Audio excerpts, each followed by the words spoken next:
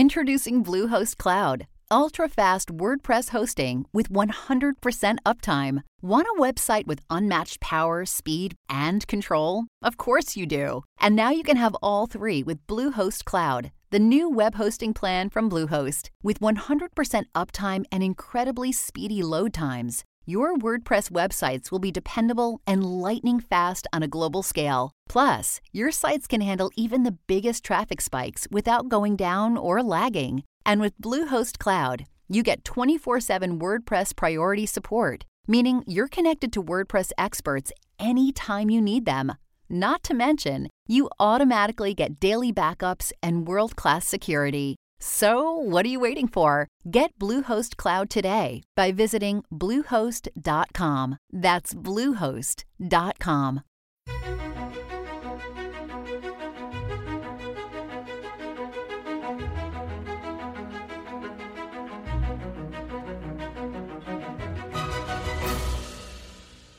Hi, everybody, and oh, what a year it has been. I'm John Donvan, your host and moderator and debate referee at Intelligence Squared US, and we are taking a look back at our year 2020 to share with you some of the best of what we did. And what a year it has been. As I said, we've had a pandemic, we've had protests, we had a very contentious election, an election that launched its own protests. So we did a lot of arguing in 2020 as a society.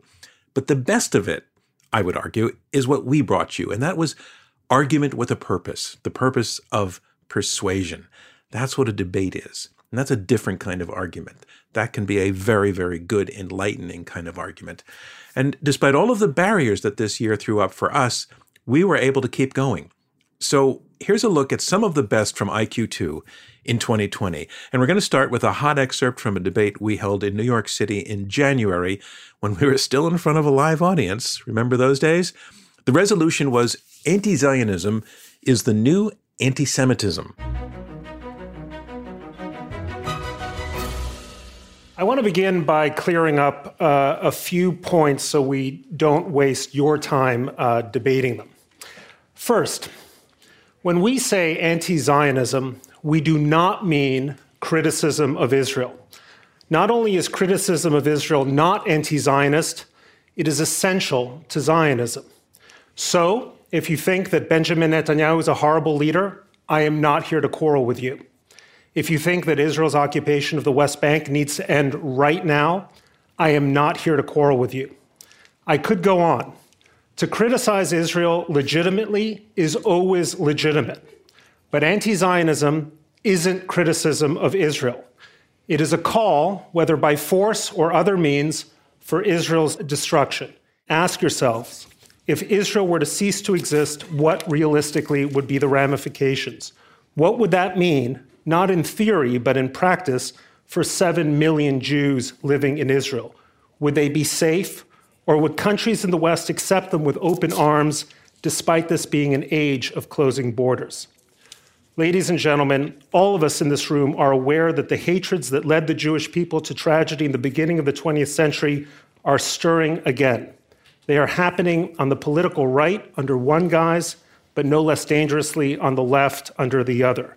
Now is the time to call out prejudices with dangerous, real-world consequences by their proper name, lest they infect us with their poison. That is why I urge you to vote for the motion that anti-Zionism is a new anti-Semitism and must be treated as such. Youssef will talk about how equating anti-Zionism and anti-Semitism hurts Palestinians. But I want to start by talking about how it hurts Jews. The number of Jews who oppose anti-Semitism, who oppose Zionism, is not marginal, as Brett suggests. The Satmar Hasidim held an anti-Zionist rally in 2017 of 20,000 people. That's larger than AIPAC's annual conference. 2/3 of ultra-Orthodox Jews in Israel, the fastest growing Jewish population in both Israel and the American Jewish community, reject Zionism. And the number of progressive American Jews who reject Zionism is growing too. When you ask American Jews in polls, if the two-state solution is dead, would you prefer one state in which millions of West Bank Palestinians lack basic rights, or one equal state that is not a Jewish state, a majority of American Jews favor the one equal option that is not a Jewish state, the anti-Zionist option. If you vote yes on this resolution, you are calling those Jews anti-Semites. And if you think this doesn't matter, I would note that over the last 2 years, a Jewish teacher has been fired and another forced to resign at New York high schools because they expressed anti-Zionist views. That's where this resolution leads. In the name of fighting anti-Semitism, Jews are denied free speech and lose their jobs. What if anti-Zionism is not the new anti-Semitism? What if this is what you're going to vote? What are you saying then? What are you telling me? That anti-Zionism is okay? It's legitimate? It's fine? Let me tell you something about my Zionism, what Zionism has given me. Zionism is the reason that as a Jew, I can walk with my head held up high, secure in the knowledge that I have a home, that I have a space where I am safe, where someone has my back. I am secure in the knowledge that we can have a vibrant, crazy debate where all we do pretty much is criticism of Israel. We do so much of it, I think that we've turned it into an export industry. Zionism has enabled criticism of Israel.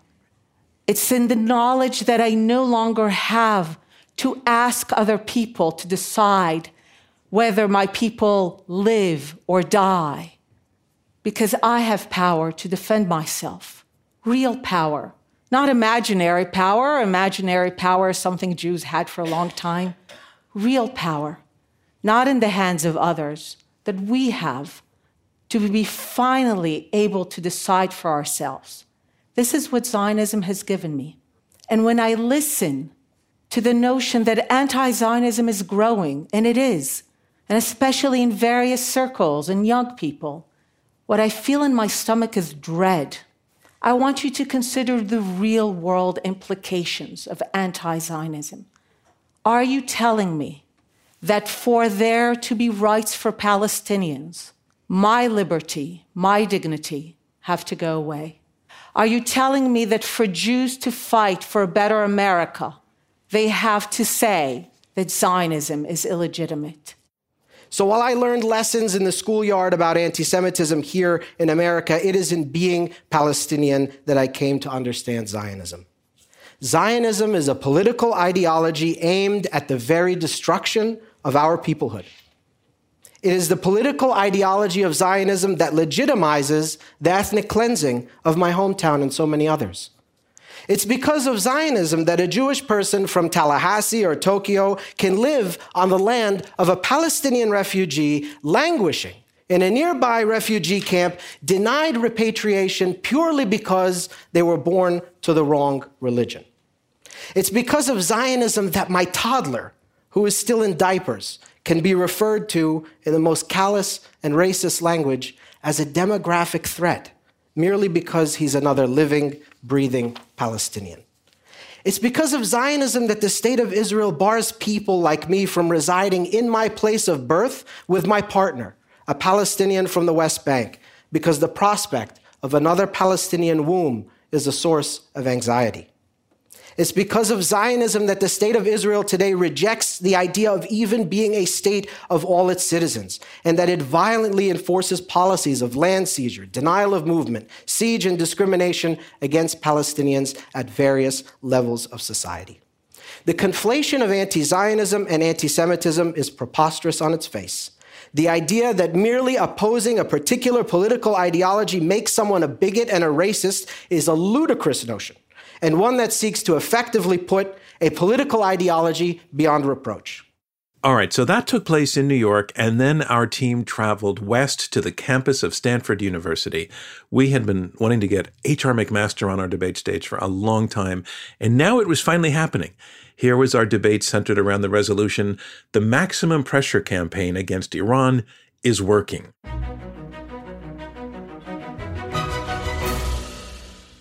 The United States is the largest producer of gas and oil in the world, and next year will be the largest exporter. Whether we like it or not, the Middle East is not so strategically necessary for our survival, which means Iran does not have the levers of influence and power over us that it did. If it shuts the Straits of Hormuz down, it would be terrible for the world economy, but that's a blow to the largest importer of Middle East oil, the European Union, or the largest exporter of merchandise into the region, China. So we have an independence and autonomy from the region that we've never enjoyed before. There has always been a split in the Muslim Middle East between Shia and Persians and Arabs and Sunnis, but nobody in their right mind as late as 2010 or 12 would think in popular polls of the Arab world, the most of the Arab split, the vast majority would see the Iranian government as the existential enemy and not Israel. Translated strategically, that means when we engage on maximum pressure, most of the people, most of the Muslims, that is, of the Middle East, are siding with us. That's absolutely unthinkable 10 years ago. The regime is more mendacious than they pointed. The biggest crime this regime has committed is against the Iranian people. For 40 years, it's not just for the last year, for 40 years, this regime has lied to its people, it has bankrupted the country, it is incompetent, it is corrupt, and it is wreaking havoc in the region. That's not what we're discussing. A vote for one side or the other is not a vote for this regime. This regime deserves to be condemned. But this policy deserves to be rejected because it is unclear on its purpose, it is random in the way it is used, and it is damaging the Iranian people, who are the only people who can change this regime. We cannot have peace in the Middle East without a more democratic Iran. A more democratic Iran can be created and will be created by the Iranian people. We cannot create Iranian history. We in Iran have preserved our cultural history, our cultural heritage for 2,500 years. We will continue to do it. We don't need Greek philosophers to teach us. We have our own philosophers. What we do need is a wise U.S. policy. I am for maximum pressure, but maximum pressure on the regime, not maximum pressure on the Iranian people. I am for maximum pressure, but one that is used with a surgeon's scalpel, not a bludgeon. I want to jump in with one of the core principles that your opponents are arguing. In making the case for maximum pressure, they are positing that at one pole, and at the other end, the approach that they refer to as goodwill begetting goodwill. They say the record shows goodwill does not beget goodwill with Iran. Can you take on that point, Martha? Well, I'm glad you raised that question, because I thought about that the minute I heard that goodwill, conciliation. I'm not sure the kind of pressure that led to the 2015 agreement could be described as conciliatory or goodwill. Well, let me just stop you for 1 second. Just for definitional purposes, not to get you saying a lot, would you say that that agreement does demonstrate your principle, that it was conciliatory, the Iran deal? Absolutely. Okay. I want to take it back, just so we know where your opponents stand. Okay, go. We disagree okay. on that point. But it'd be interesting to hear why. Yes. And, I think that there were a lot of extremely painful aspects to the sanctions that led up. In fact, we could say... I would agree with that, Martha. I'm sorry. Yeah. I would agree that what led up to the deal was effective pressure. That's one of the points. That's why maximum pressure worked then. It works now. But the way that the deal was constructed and the artificial separation of the narrow parts of the nuclear program from Iran's nefarious activity, actually, that wasn't benign. What that did is the relaxation of sanctions allowed them to ramp up that nefarious activity dramatically. But surely a coordinated international diplomatic action combined with sanctions and pressure could accomplish a lot more than sanctions and the threat and use of military force. Because remember, if Iran is actually being set back in terms of its nefarious activities in the region, why did we take the very risky step of killing Soleimani, which in effect really consolidated the power of the regime in Iran more than it undermined it. So that is a big question in my mind. Abbas and Martha, you cited the missile attack that killed General Soleimani. Do you think that seems to be very much in the vein of maximum pressure? What is your concern about that? Well, she was talking about it. My concern about it is, first of all, it was against international law. It brought the international system of targeting the commander, the second person in line of an authority. I don't like Qasem Soleimani. Qasem Soleimani has thousands of lives on his hand, hundreds of thousands of Syrians, Iraqis, U.S. soldiers, Iranians. His forces were responsible for the suppression of Iran, but he was the second in command of Iran. He was the second most powerful. If you go after him and hit him the way you hit him, you open the world to a new set of improbable things. But I want to say one point about the nuclear deal. Before you do, I just want to stay on this point for a moment. I want to take it to HR, the killing of General Soleimani. Well, I think it was the righteous use of violence, and it was righteous because of everything you mentioned, Abbas. And I don't really care what international law said. I think Article 2 of the Constitution gave the president the authority to do to make the decision he made. Do you have to consider, though? Do you really not care what an international? Well, no, about this case, about I'm not trying to be cute. I mean, in this situation, yeah. No, I mean, this is a man who was traveling the region at that moment for the specific purpose of planning mass murder attacks against Americans in the region, right? And so that was his job. So it would have been negligent. It would have been negligent not to kill him. And in fact, what you have to consider, Abbas, you talk about how this could be escalatory. Actually, not attacking the IRGC directly, right? Pretending like we don't know what the return address is for all these deaths of Americans in the region for decades, actually allowed the Iranian regime to escalate really on its own, right? Unfettered by any kind of fear of reprisal. Well, I do care about international law, and I'm sure General McMaster does too. I know, he does. But let me add another point to what General McMaster said. I think hitting Soleimani had one very important positive impact. It scared the bejesus out of the Iranian regime. Isn't that their point, though? No, that's part of their point. There is a gain to be made by scaring the regime, but there is a cost to be paid by breaching international law. The United States cannot be seen as the country that can take the law into its own hand at any moment, not a terrorist, mere terrorist. The United States might have called him a terrorist, but he was an official member of that. What I like to say is he was a designated terrorist organization by that time. And the definition of terrorism is the use of violence against innocents for political purposes. That's the definition of what his job was. And so he was a terrorist. He was a designated U.S. terrorist. He was plotting against the United States.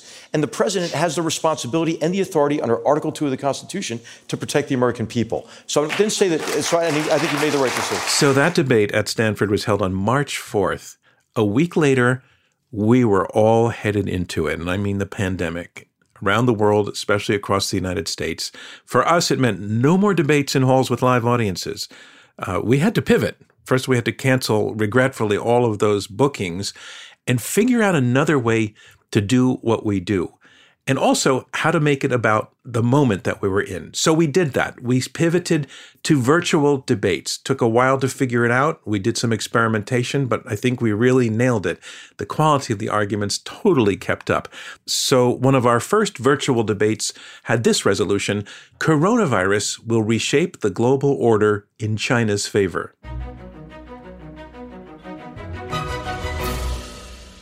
He says the Belt and Road Initiative is a complete waste of money. Trillions of dollars are going away.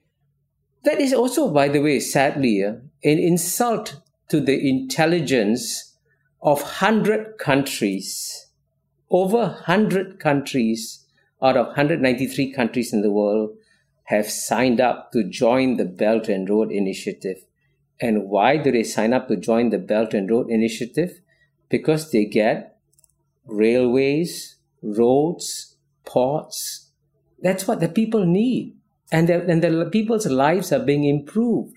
So if you look at the data in terms of the density of Chinese connectivity with the rest of the world, and let's look at data. I think over 127 countries now do more trade with China than they do with the United States. Much more. And China is the world's number one trading power. China is the number one country engaging the most number of people in terms of projects and so on and so forth. Look, I'd like to make 2 points. I think the U.S. is certainly not, in its diplomacy, shown itself to be very astute in dealing with this crisis, and it hasn't actually been very astute in its diplomacy in the last couple of years, I would say. This America First mentality does not translate into soft power around the world, and I think our audience is sophisticated enough to understand that. But what I think Minchin and I are saying is, the U.S., we're talking about the impact of the coronavirus. So the Belt and Road Initiative was announced in 2013. Yes, a lot of countries have signed up. There have been projects. China's increased its integration. The question is, what's the impact of the coronavirus on the Belt and Road project? And I think what we see is that the impact of the coronavirus, as Minchin has pointed out with the Chinese economy, is going to be deleterious to that project because China will have less money. These countries will be in straitened circumstances. The issue with global trade, the impact of the coronavirus on global trade. Yes, a lot of countries have been increasing their trade with China over the last several decades. But the impact of the coronavirus is going to be to diminish that trade. The Chinese don't say that our civilization is the civilization that you should emulate. They say the Chinese civilization is good for the Chinese people, and you can have your own systems, and you can thrive, and we can work together. And for the rest of the world, it's actually easier to deal with a China that is not exporting its model to the rest of the world. They say, we will do what we have to do. You do what you have to do, and let's work together for mutual benefit. When was the last time Washington, D.C. hosted a summit meeting where all African heads of state turned up? I can't think of it. Obama. China, no, not all turned up. But when China hosted it, they all turned up and they all signed agreements and they got things done. If you look at the African continent as a whole and its perceptions of China, and I would tell you, since you emphasize, has COVID-19 changed anything? I would say yes, because the Africans know that they are in deep trouble. There are very few people now assisting them in real terms. China is sending plane loads. That makes a difference. That's COVID-19 result. Well, I think just want to pick up on what Kisha has just said. Those countries in Africa may like to have PPEs from China, but I'm sure they're not inviting the Communist Party over to run their governments, because there's a limit to what China's appeal can be. China's sort of late-stage success in containing the coronavirus in China adopts some methods that we should consider about adopting as well, because they turned out to be quite effective. But then China's success comes in a package. That is, if you really cannot pick the outcome China has produced without picking its system as well. So if you want to sort of have the kind of effective response to China even after initial stumbling, you have to have the surveillance state. You have to have the Communist Party watching everything you do. You have to have your internet censored. I don't think many people in the world would like to live under a system as I described. Say goodbye to your credit card rewards. Greedy corporate mega stores, led by Walmart and Target, are pushing for a law in Congress to take away your hard-earned cash back and travel points to line their pockets. The Durbin-Marshall credit card bill would enact harmful credit card routing mandates that would end credit card rewards as we know it. If you love your credit card rewards, tell your lawmakers, hands off. my rewards. Tell them to oppose the Durbin-Marshall credit card bill. And so our season went on. We were now all virtual all the time. Now, back in the spring, we knew we had an election coming up in the fall, and we knew back in the spring that electoral votes were going to be, something that would matter, that people would be counting and paying attention to. So we did a debate in the spring with this resolution: the Electoral College has outlived its usefulness. Let's take a listen to that one.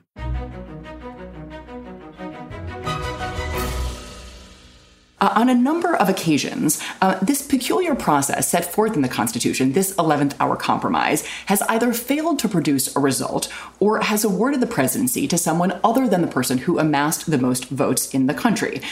So that's true about 1800, 1824, 1876, 1888. All are failures of different sorts. But let me fast forward a little bit to more recent examples with which people might be familiar, 2000 and 2016.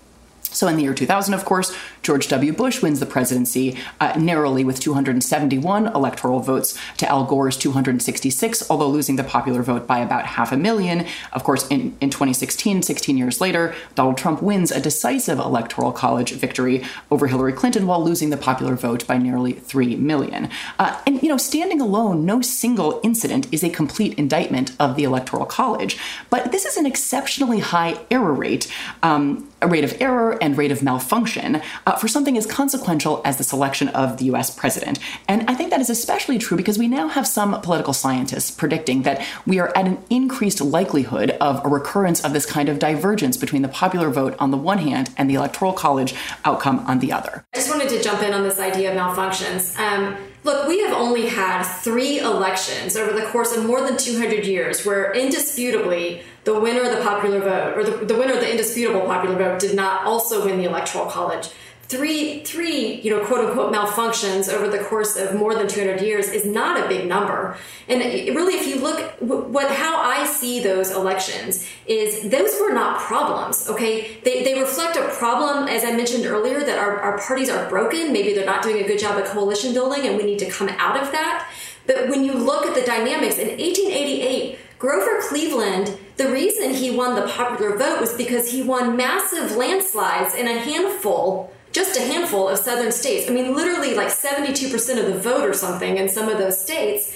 That would not have been a fair, just outcome if Grover Cleveland, the winner of the southern region, had been able to be president of the entire United States. So I mentioned earlier in this conversation that we can't ignore the role of polarization in American politics and sort of driving particular outcomes.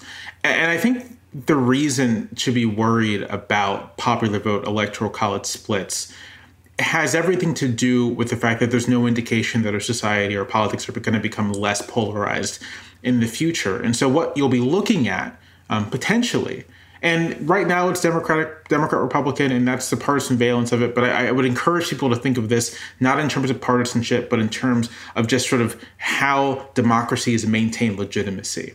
So what you may be looking at this year, 4 years from now, 8 years from now, are situations where one candidate doesn't just win a couple more million votes, doesn't just win 4 or 5 more million votes, but conceivably win 7, 8, 9 million more votes than their opponent, large numbers, large percentages, and does not become the president. In that scenario, the person who has won, who has lost rather, doesn't necessarily have a less diverse coalition, a less geographically broad coalition. It's just sort of the vagaries of chance. Their voters are geographically ill-distributed. And the result of that outcome is that the winning candidate not only has executive power, but because of our polarized politics and the fact that the Democratic and Republican parties are pretty much ideologically, don't vary much from their polls, would mean that you would have a governing coalition that doesn't really reflect the entire public pursuing what is essentially a factional agenda. And I'd like to note that the framers, and Jefferson and Madison in particular, or Madison more than Jefferson, who worried about this in the final years of their lives, that winner take all for the Electoral College would essentially make factionalism of that sort much more attractive. And I think that's what we're witnessing. I I do agree that we are in a divided time. I do agree that both parties are broken. And I do agree that everybody needs to do a better job of coalition building. But I would just lay the blame equally on everybody. Everybody is doing it. I think that the Democrats feel like they see weakness in the Republican Party, so they're doubling down on the cater to the base. But Republicans are also, if they weren't catering to their base so badly, they'd be building better coalitions. So I just think that's what it is. I kind of want to go back to some of the safe and swing state stuff. Just because it's been in and out and it hasn't really been fully addressed. Look, my view is there is no such thing as a permanently safe or swing state. They change all the time. Kate mentioned that, some think Texas could go purple soon. It just changes. West Virginia, people forget. In 2000, if West Virginia had not flipped from a safe blue state, which it was before 2000, to a safe red one, George W. Bush would not have won that election, regardless of what happened in Florida. And you can see examples throughout history. California used to vote Republican. Texas used to vote Democrat for Jimmy Carter. There's a whole slew of southern states that voted for Barack Obama or voted for Bill Clinton that would not dream of voting for Barack Obama. It is constantly shifting. This expectation that voters in the states that their electors will vote in accordance to the partisan choice of the state, I think sits at cross purposes with this idea that the Electoral College is meant to enhance the representation of political minorities in the country, right? That if you live in a state where 50.1% of the voters supported one candidate and 49.9% of the voters supported the other candidate, and under the rules as they exist, that 49.9%, near effectively half, is politically disenfranchised. And I would ask listeners, watchers, to consider the extent to which, if you don't agree with getting rid of the Electoral College, that the winner-take-all rules that we've adopted, that we've grafted onto this institution, the extent to which they serve to rob millions of people of meaningful political representation in every state of the union. Can I come in here and respond? I want to ask a question of Jamil. So do you think that in 1976, voters in the country were disenfranchised when Jimmy Carter was elected with 50.1% of the vote? I think that Jimmy Carter's election in 1976, I think the extent to which Carter was a down-the-line partisan Democrat represents a kind of disenfranchisement in that regards, right? Because it's clear from the election results that the public wanted some sort of was divided on the kind of government they wanted, but they didn't want. I think you'd fairly say did not want a highly partisan form of government. And Carter wasn't particularly highly partisan, but you see the point I'm trying to make, that narrow decisions like that, I think, do represent, in some regards, some Americans not getting the kind of political representation they wanted. But I also think that this example doesn't quite fit, right? Because what we're talking about is the political representation of individual voters and whether or not their choice matters for the outcome. And if you were in this minority in Virginia, your choice simply doesn't matter for the outcome. But that's just not true. That's just not true. Of course, it matters for the outcome. Because any one voter is unlikely to switch the election, right? There's 200 million voters. Any one voter in that sense doesn't change the election, so you can say no voter matters. Voters matter eventually in the aggregate. And you can't go around in any election that's going to be won, there's going to be a losing candidate. And you can't use terms, as you used, like disenfranchised, to say you lost. I'm sorry that you lost, but you were not disenfranchised, and let's not confuse those two things. I think that's a very important distinction to make. No, I think you can use the disenfranchisement level. If you live in a state where voting is highly racially polarized, such that your particular political group will never be able to form a meaningful majority to win that state's electoral votes, and this isn't a hypothetical. This is Mississippi. This is Louisiana. This is Alabama, right? States where large percentages of the voters, 40% are African American, but because of the high level of racial polarization, those voters will never, barring some let me finish, will never be able to form a coalition with enough white voters to win. those voters are effectively disenfranchised under winner take all. So voters who, for example, want to abolish the income tax in a state, and they maybe represent 20% of the vote, they can never get a majority. Are they disenfranchised? I think precisely because... No, they're not. Your answer is no, Jamel. You know your answer is no. They're just outvoted, and that's a different thing. My answer is no, because it's an example that has no relevance in the actual way our politics plays out. In the real world of American politics in 2020, polarization along lines of identity is the relevant form of polarization. And when we are as polarized as we are along lines of identity and geography, these two things are connected, then winner take all in states where people who represent a minority identity are unable to build large enough coalitions amounts to a kind of disenfranchisement. No one's polarized on income taxes. We also saw a summer of protest across the nation after the death of George Floyd, and we heard hard questions being asked about the police. Again, a topic we took on virtually with our program called Unresolved American Policing.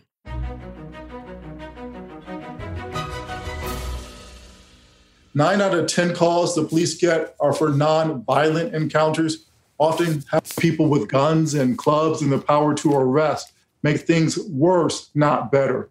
When people call the police because of a problem in a relationship or a beef between neighbors or because of a mental health crisis or someone who's suffering from addiction or homelessness, the guns, the pepper spray, the batons, the handcuffs, they don't solve the problem. Police are a critical component and an irreplaceable component in the public safety team to provide safety to the public at large. We know that when police are marginalized or unable to do their jobs to the full extent, that crime tends to go up. This year, for example, homicides nationwide are up almost 15%. The reason police respond to calls involving homelessness, drug use, and mental illness is because we're the only ones that answer the phone 24/7 and show up. By the time people call police, the problem is out of control and often too dangerous for an unarmed social worker to respond. We are not like the fire service, who intentionally took on the role of emergency medical services. We simply inherited the system failures of other institutions. We should not look at this as an either or. It's not clear to me, just for example, that an armed agent of the state, somebody carrying a gun, is the right person to walk up to you and alert you that you have a busted taillight. That might be doing more harm than good because it's causing the police to be seen as harassers rather than as helpers. So if that's what we mean by defund the police, if it's a transformation, well, I'm interested in that idea. I think that's worth a very serious conversation. But I do wish that the people who are behind this kind of defund language would have a little bit more clarity when communicating with the American people, because I think they would actually get a lot more support. We know just through simple economics what that means, and that means a reduced capacity for police to do what it is that they're doing. It means that they are going to have to triage their decisions, which calls to take in which order, how much to divert away from proactive investigation, right? When we talk about what's proven to work, what I'm hearing is a kind of sense that we ought to be ignoring the extremely large body of evidence that shows that having more police, better funded police in communities does an incredible amount of good. Unions serve an important function for employees, especially employees in a dangerous working environment where funding is limited. There needs to be strong advocacy for safety and reasonable pay. In my experience, the unions get blamed for what elected officials do. The elected officials bow too easily, in my opinion, to unions' political pressure. The union is playing an advocacy role. The elected officials need to play their stewardship role and strike a balance between the interests of the community and the interest of the members and their employment rights. What's happening here is that the unions are collective bargaining, and they're bargaining for reductions in accountability. I will even note that police unions will come forward and oppose police reform ideas that come from other police officers. A few years ago, the Police Executive Research Forum put out a set of guidelines on the use of force. And all this thing said was that there are standards set by law, but there are best practices. We can go above and beyond the law, and police officers ought to stick to these. And nevertheless, the police unions opposed this document. It was drafted by cops for cops. As a closing note, I'll say I gave a kind of middle of the road answer on whether or not we should defund the police. I can give a firm answer that we should defund the police unions. Police reform is about transparency and accountability. Police unions fight those every step of the way. They block transparency by fighting to have the disciplinary records of cops who've been fired for misconduct kept secret. They fight accountability by seeking special protections and privileges for police officers who have killed or beat up, falsely arrested the people who they're supposed to serve and protect. So I agree with my debaters who say that there's nothing wrong with any worker, including a police officer, organizing for better working conditions or more pay. Police unions should not be allowed to bargain for things like the use of deadly force or hiding the disciplinary records of bad apple cops. If a police officer violates the criminal law and the use of force, nothing that union can do and any of their power extends in any way to that, nor does it cover civil liability for police officers. We have to remember this is simply in the employment context. That's it. It governs the relationship between the employer and the employee, just like any other union. The other thing I would point out, and partially in response to something Vikram said about officers have to be held accountable if they use excessive force. So I think we all agree with that. The problem is that because of the nature of the work that police officers do, their work is increasingly in the public space. They're on videotape. There are viral videos of police actions, and people are paying a lot more attention to it. Very easy for elected officials and even police chiefs to fall into the trap of treating very harshly police officers, even when they've done nothing wrong. They get treated very harshly because of the public backlash. No, well, there was a statement about videotapes, and maybe we shouldn't believe them. I think that we can believe our own eyes when we see police in Minneapolis put their knee on George Floyd's neck and strangle him to death. I think that one of the reasons that we're having this national reckoning on race is that all over the country, Americans have seen with their own eyes the violence and brutality of policing in communities of color. Next up, we looked at income inequality, and that was one of the issues that had been much discussed during the presidential campaign. So here was our take, a debate with the resolution, "It's time to redistribute the wealth." This country cannot afford to do many of the things it needs to do. Our infrastructure is crumbling. It is falling apart. Many of our schools, our public schools in working class and poor areas are overcrowded. The classrooms have 30 to 40 kids. Teachers are underpaid. The facilities are bad. We also know that there is a dearth of basic research and development in this country. People are concerned about American competitiveness, but we are not doing much about it in terms of basic R&D. And healthcare. We know there are huge numbers of people who are not able to afford health insurance, millions of Americans. During this period of coronavirus, it is all worse because we have something in the order of 35 million Americans who are out of work. Many of them are trying to decide between paying the rent and putting food on the table. We have an extraordinary number of children who are at this moment either homeless or hungry or both. Now, where is that money going to come from? It turns out that the typical American pays about 25 to 30% of his or her income in taxes right now. If you include sales taxes and property taxes, every tax, about 25 to 30%. But if you're a billionaire today, you're actually paying 23% on average. In other words, the richer you are, if you're very much at the very, very top, you are paying a lower tax rate. That's not only unfair, but at a time when so many people are so desperate and so many people are struggling so hard, it is unwarranted. It's bad policy. Now, let me just add one other very important fact here, and just quote Justice Brandeis to say, we have a choice in this country, and that choice is either great wealth in the hands of a few or a democracy. We can't have both because money at the top turns into political power. These are really sort of wild estimates, often based on some very dubious assumptions. In fact, the numbers you just heard cited by our opponent might be off more than a factor of 4. And the reason why we know so little is most of the richest Americans made their money starting their own companies, which they held closely and managed as they grew rich. If you look at the Forbes 400 richest Americans, 8 of the 10 top richest Americans all got rich starting their own companies. And 2/3 of the full 400 are self-made entrepreneurs. And unlike stock or a publicly held company, it's not only hard to put a value on a privately held company, it's also really hard to sell. And most rich people are much richer on paper and don't have a lot of liquid wealth to pay the tax, which means paying it will force them to sell their companies sooner, usually to private equity funds who will have a say in management and be a lot more short-term focused.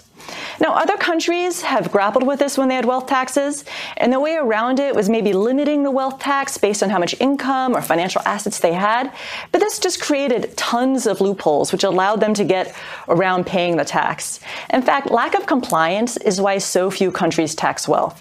In 1990, 12 countries, European countries, tax wealth. Not only 4 do, and the tax rates are very low and make up a really trivial amount of their total tax revenue. Switzerland probably collects the most in wealth taxes, and it's only 3% of their total tax revenue.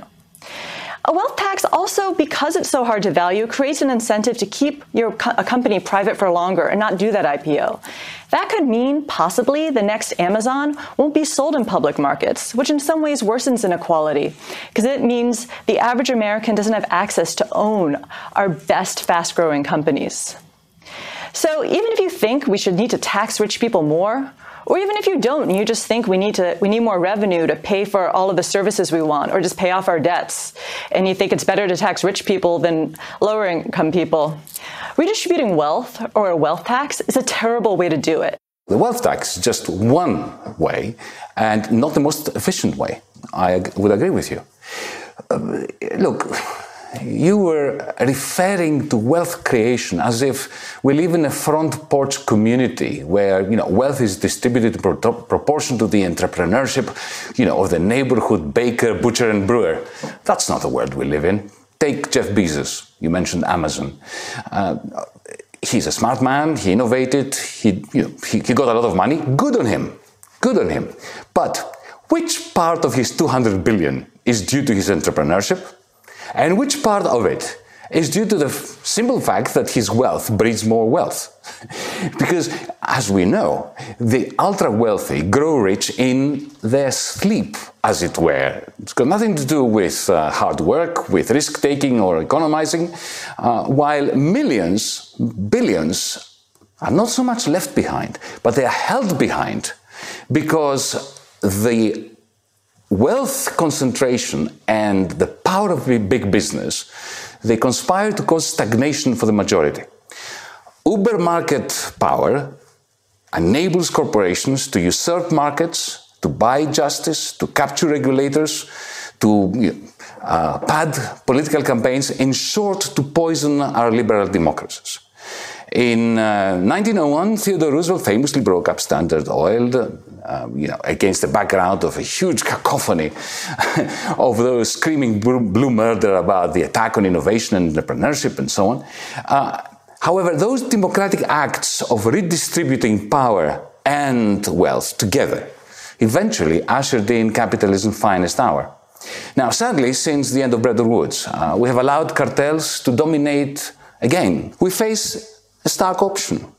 Let the ultra-rich continue to snuff out society's potential by constantly redistributing wealth from the producers to themselves, or alter the direction of distribution from the ultra-rich to society's innovators and maintainers.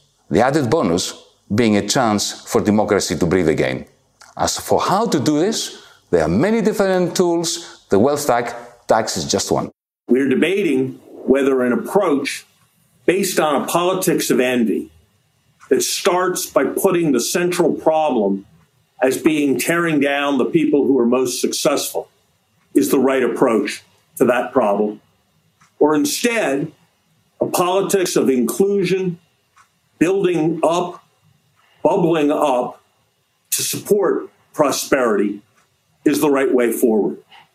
That's the approach that I favor, and it's the reason why I oppose this resolution. The wealth tax. These kinds of approaches are symbolic. They're not effective. There's a practical tax reform agenda. It raises the capital gains tax rate. It ensures that everybody complies with the income tax. It eliminates a range of tax shelters. It can raise $4 trillion, far more than any reasonable estimate that any reputable economist supports for the wealth tax, and can do it without arguing that there are people who need to be torn down. Now, look, I'm worried about political money. We should repeal Citizens United. We should change the laws that allow all kinds of giving to PACs, especially in non-transparent ways. Here's what will happen if you actually try to say that people's wealth has to go away. They'll give their money to so-called charities. Those charities will intervene in all the political process that way. And if you don't like the Koch brothers and what they do to American politics right now, you will have far more of it if you tell them that they can't keep their wealth and they can give it to whatever they want, and they'll give it to something that will do much more to subvert the process. So the most important thing that I've learned is that it's not enough to care. You have to count carefully and rigorously if you want to make the world a better place. And framing the problem in terms of tearing down the most successful people isn't the way to fix those schools. It isn't the way to clean the air. It isn't the way to repair a decaying infrastructure. Building from the middle class without a politics of envy is the way. So that, everybody, was our IQ2 2020. And yes, it really was the year that was. And one thing we know for sure about 2021, it's going to give us a lot more to talk about, a lot to argue, well, let's say debate about. We're going to be ready for that season. We're already putting it together with lots of new programs that we think are really going to help raise the level of discourse and really engage you.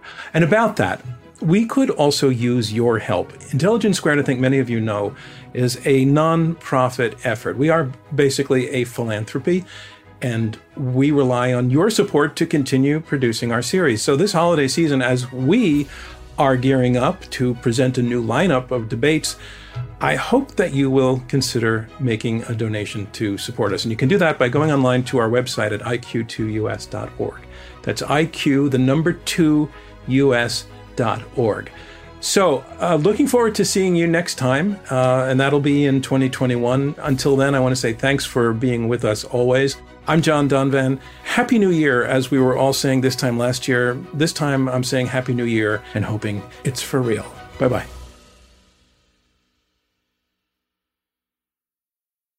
This is the story of the one. As head of maintenance at a concert hall, he knows the show must always go on. That's why he works behind the scenes, ensuring every light is working, the HVAC is humming, and his facility shines. With Grainger's supplies and solutions for every challenge he faces, plus 24/7 customer support, his venue never misses a beat. Call quickgrainger.com or just stop by. Grainger, for the ones who get it done.